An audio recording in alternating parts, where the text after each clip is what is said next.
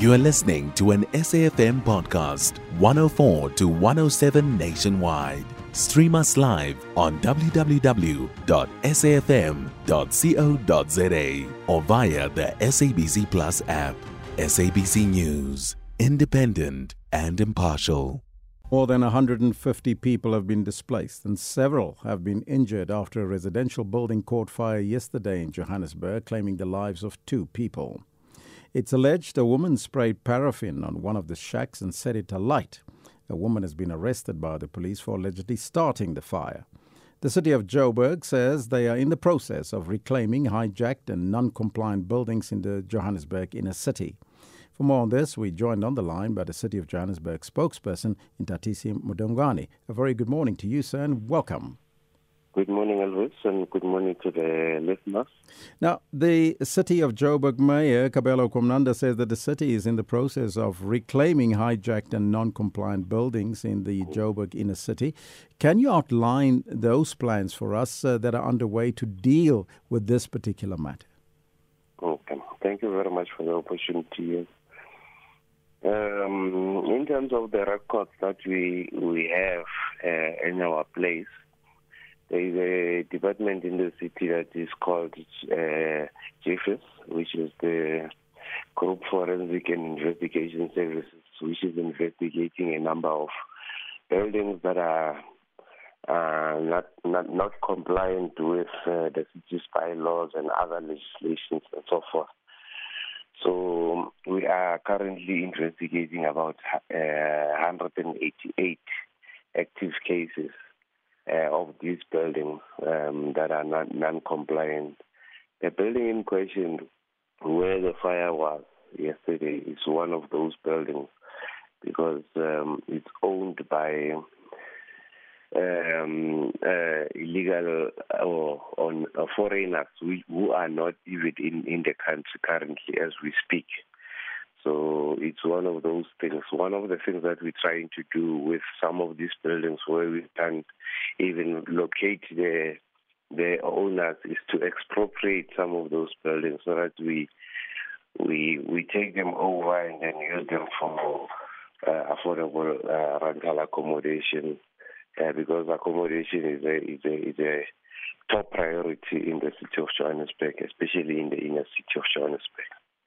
Now, as we understand, this 2-story building had been turned into an informal settlement with shacks inside the building. Tell us about the living conditions in these buildings that we're talking about. Is it all the 188 buildings that you're referring to? No, what is happening, especially in that building? You are right, because what really sparked the spread of fire was the materials that was used to erect shack-like living condition in that space, which is not habitable at all. So for us, it's a very important thing that we need to address, and then we deal with those issues. But there are other buildings that are even in a more scarier situation, more than the one that has been now. And we want to move with speed, because always for us in the past, it was the issue of us as a city having conflicts with the human rights lawyers and so forth.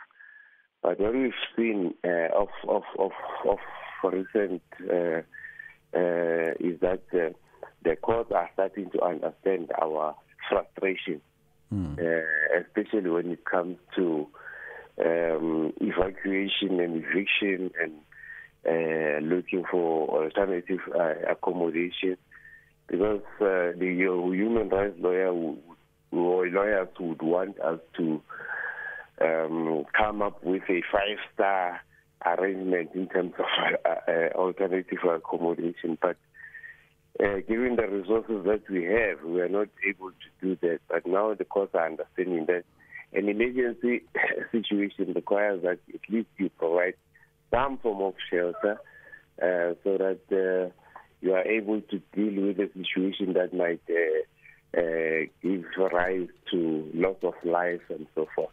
So we are moving with speed. We have about 9 court cases that are in our favor that we are trying to execute and implement.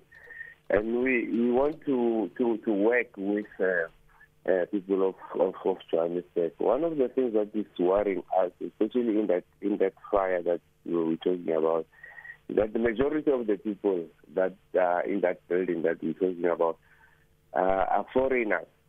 We still are to ascertain, because we are meeting with the Department of Home Affairs this morning, just to ascertain the legality of the people that are there. Most of them are